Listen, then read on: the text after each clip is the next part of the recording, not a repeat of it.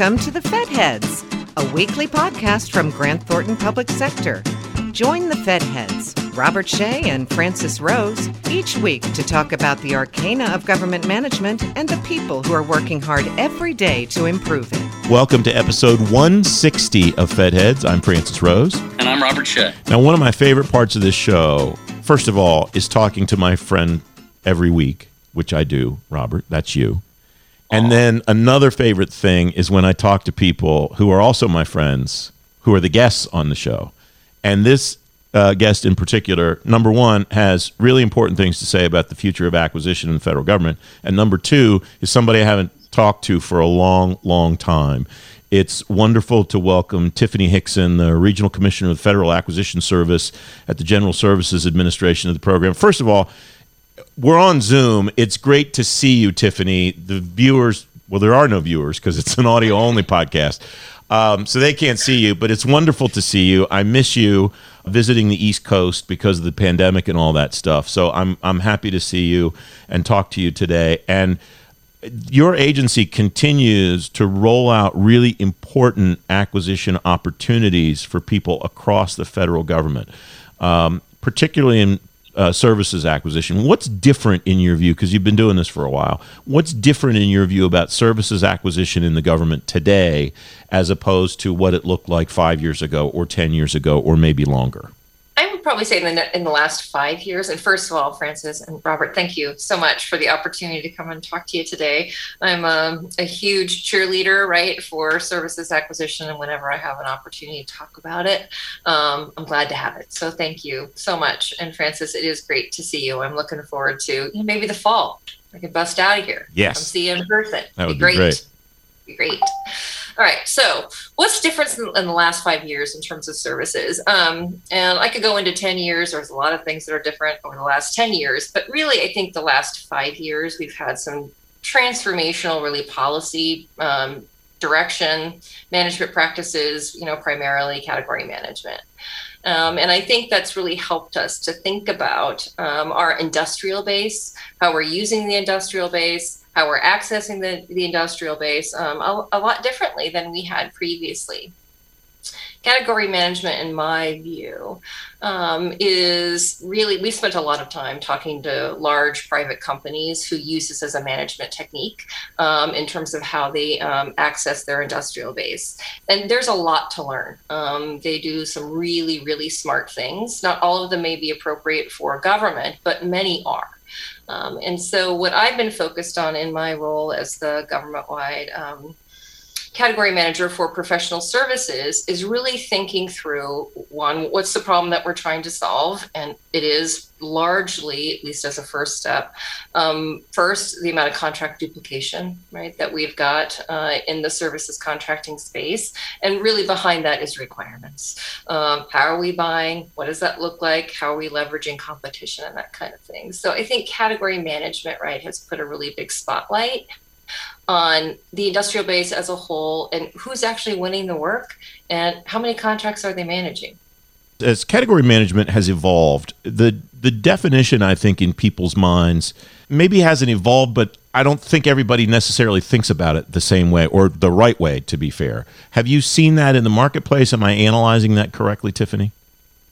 I think it's a really new concept for the federal government, right? So if you're not enmeshed in category management principles, and there are like whole associations, you can get a certification in category management. There's a whole world, out in the private sector that has deep knowledge in this space. So I think it's new for government. And I think there are some assumptions that it's strategic sourcing on steroids, right? And that's really not what it's about. It's really about a series of management principles and how are you doing smart buying?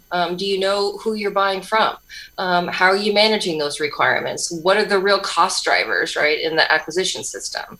And when you're looking at that for the whole federal government, that's a really complex, right, conversation to have. And I think the assumption is because it went from strategic sourcing to category management, right, that it's the same thing with a different title. And that's absolutely, not the case. It strikes me, too, that there might have been some apprehension at the very beginning because people were wondering if it was a fad or if it was something that was going to stick around, and people didn't really want to get so heavily engaged in something that somebody was going to come along a couple of years later and decide wasn't a thing anymore. I think that's true. And when you're talking about, it's not like, when you talk about management principles, sometimes they're a fad, sometimes they're not. And in my view, the great thing about category management is you're making data-driven decisions. Look at the data. What is the data telling you?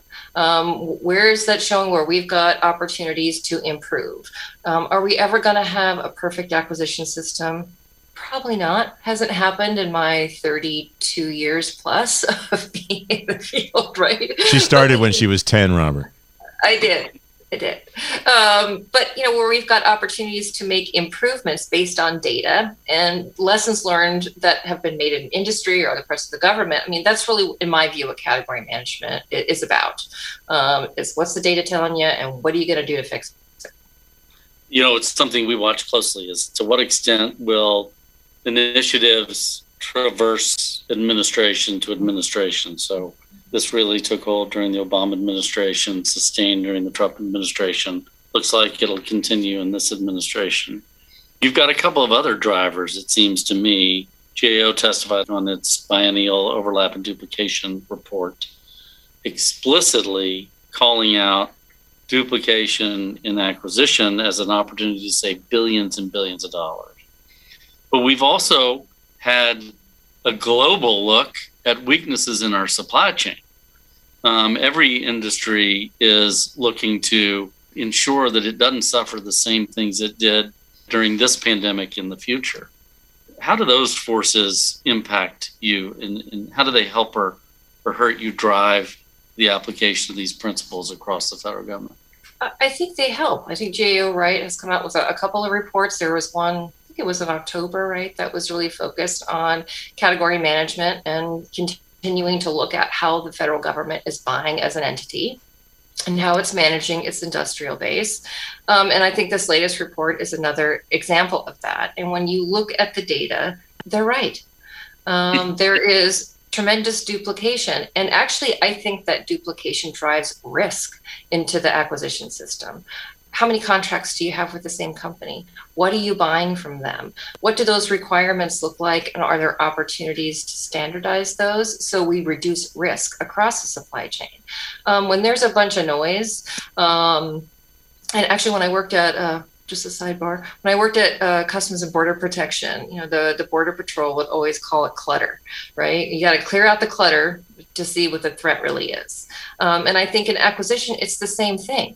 We've got so many contracts with largely the same industrial base when you're looking at where most of the money is going.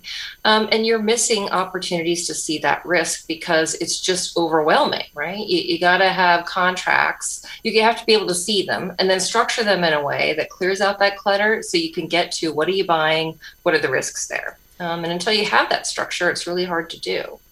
So pursuant to that idea of clearing out the clutter, you're developing a new IDIQ for services. Is that the main goal, is to consolidate a bunch of these things that are out there, or where are you headed with this, Tiffany?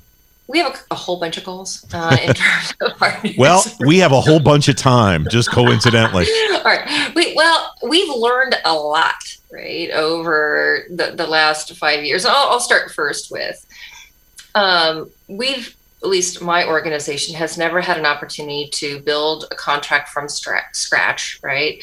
Based on category management principles or in using some of those principles, right? And standing up a new best-in-class contract. And OASIS is the current best-in-class contract for professional services for government. It's the only one. We do have a services contract for human capital. It's the only one that's government-wide best-in-class contract. And both the acquisition strategies were developed before this was a thing. And before, we had policy requirements that said, here are the things that you need to bake into your contracts. So one, we're building it around those principles. and which I think is important. OASIS, we worked hard, right, to try to meet the requirements of a best-in-class contract and have it meet all the rest of the other principles for category management, and it just wasn't built for that. So we're really looking to do something that is, in my view, more elegant, more flexible, and really factors in some good acquisition practices as just kind of a top-line goal. And it's interesting to pick up on the conversation that we were having around duplication. So my team over the last couple of years, after listening to experts in the private sector talk about how they manage large industrial bases, we started to look at our industrial base a little bit differently and started to run the data. So we looked at all services, not just professional services, government-wide. And this trend has continued for the last 3 years. And in FY21, for all services spend in government, there were a little over 1,800 contractors that earned 80% of that spend, which is huge, by the way. Mm-hmm. It's like over $100 million. Right. Those 1,800 contractors manage over 38,000 standalone contracts. That's not task orders. That's contracts. Ooh. Yeah, that's the problem we're trying to solve, right?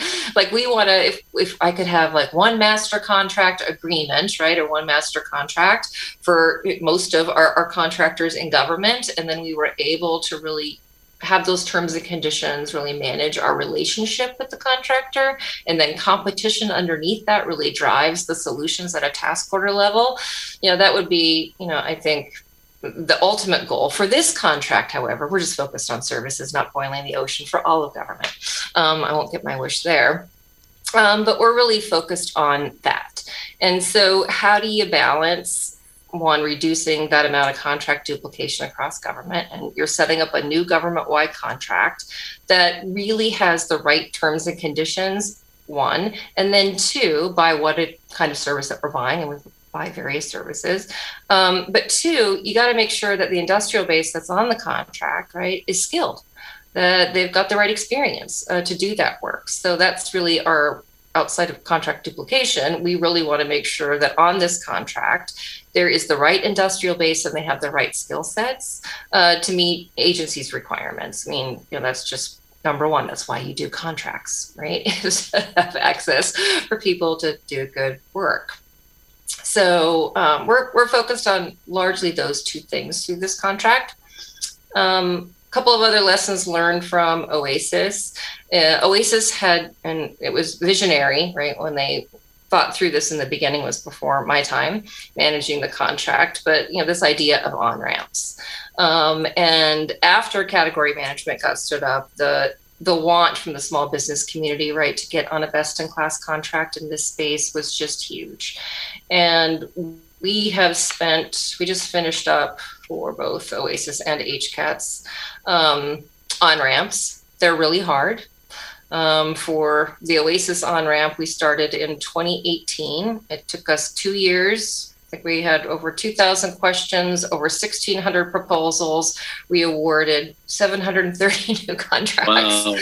Wow. And that was just based on really the Category Management Leadership Council and industry saying, listen, you got to give us access to this contract because our agencies want to use a best-in-class contract.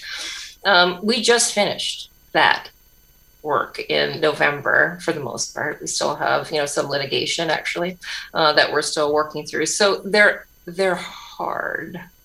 And with this new contract, what I would like to do, and the concept that we're exploring, is really to have vetted open enrollment. To pivot away from the on-ramps. It's a lot of work. It's expensive. It drives a lot of B&P costs. I would prefer that we have a standard, and we're probably going to organize the contract around what we're calling domains. So it's areas of services spend that have stated criteria for industry, so they know, like, hey, I have to have this level of experience to get in here, but it's always open. So once a company has that level of experience, they can come put in their offer, we can negotiate it, we can get them on contract. So that's going to be, a key new feature of, this contract. You raise a lot of interesting points in that story you just told about what you've learned. What does it tell you about other risks that you think you face? One that comes to mind is equity. The administration has made one of its top priorities improving the equitable distribution of the government's goods and services. That includes its contracting practices. Government's always focused on this to some degree, but what's going to change based on the administration's focus, and what other risks do you see in your drive to improve the management of services contracting? I actually don't see it as a risk. I see it as an opportunity based on, what we've learned over the last couple of years. And we just have some really smart acquisition professionals on my team. And they have really been thinking through, again, a more elegant solution in terms of how small businesses are going to be included, and socioeconomic businesses are going to be included in the contract, how we can solve some of the problems that we saw on our OASIS and actually ReachCast contracts. And I think they've come up with a really interesting idea. We still have to work with the Small Business Administration about how to structure it on this contract. But what we're looking to do is actually have one contract environment. OASIS had actually 3 different contract environments. We had unrestricted, small business, and now we have OASIS 8A. And they're all independent contract environments where you have to compete in those environments separately. And what we learned from that, in particular for our small business contractors, is when it came time for them to re-rep, right, at the option period, we lost almost 100% of our small businesses that were on in our biggest pool for OASIS Pool 1. They graduated out. And only, I just had someone send me the number on this, only, I think, 20 of all of those contractors, and there were a lot, made it onto OASIS Unrestricted, even though we had mechanisms baked into the contract for that. So what we're hearing, right, from mid-sized companies and small businesses is like, hey, if the reward for being successful is I'm out, that's not really a reward, right? So we've got to really, and Francis, to your point about procurement geek stuff, it's like hardcore procurement geek gymnastics stuff, right? That we're working through to make sure, right, that we can structure a contract environment where that doesn't happen ever. Like the reward of being successful is that you're not out.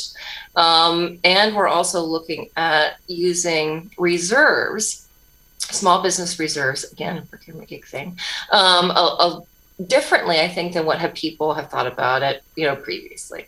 We're starting to run out of time, Tiffany, but sure. I really appreciate you joining us today. I could just go on for forever. I know you could. Well, you should.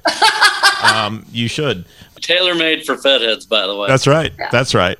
So we should continue this another time. But what happens next? What's the timeline look like, and what do you anticipate being the continued role for industry to have feedback? It sounds like you've been really aggressive at trying to get industry feedback and understand what they want.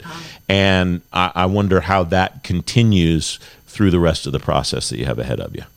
Yeah, for the balance of this year, we started market research, formally in January. We're looking to have our market research and our acquisitions strategy settled by the end of this fiscal year, with a draft solicitation issued early in next fiscal year after everyone gets through the year-end buying crush.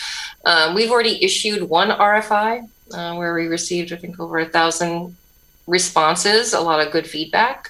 In the next week or two, we're going to be issuing our second RFI. And we'll be planning a second industry day. We had one before too, but we're going to do a second industry day in midsummer to report out on what we heard from that RFI. We also are meeting with every single business association that there is to talk about, these concepts. Let's work through where the challenges are, get good feedback. Several of those have actually stood up working groups to give us, structured feedback about some of these concepts. So we're going to continue to march through the rest of this fiscal year, right, with just that dialogue, talking with our customers. We've been out across the federal government, talking to procurement leaders as well as frontline workers about what works in our contracts and what doesn't.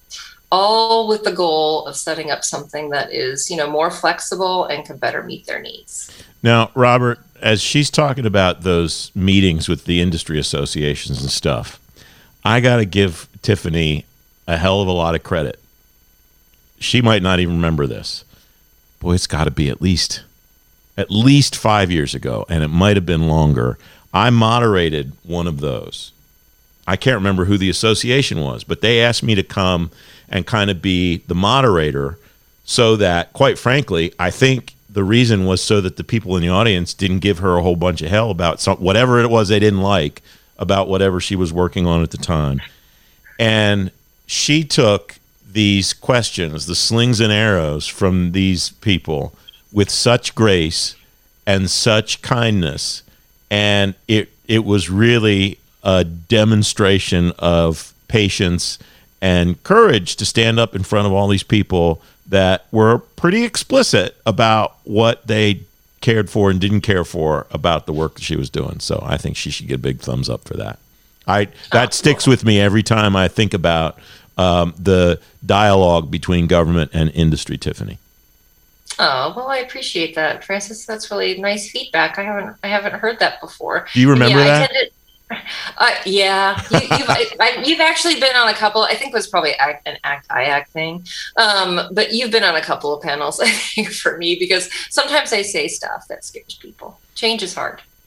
Well, we're grateful to have you with us today, and congratulations on this and continued success. It's just great to see you again, my friend. Oh, nice to see you too, and thank you, Robert. It was a pleasure meeting you. I hope to meet you in person. Likewise. Thanks, Tiffany. Thanks for listening to The Fed Heads, brought to you by Grant Thornton Public Sector. All of the resources talked about during the episode are available in the episode description. We'd love to hear from you. Connect with us on Twitter at GT Public Sector to join the conversation. And don't forget to leave us a comment or review on iTunes or the Google Play Store.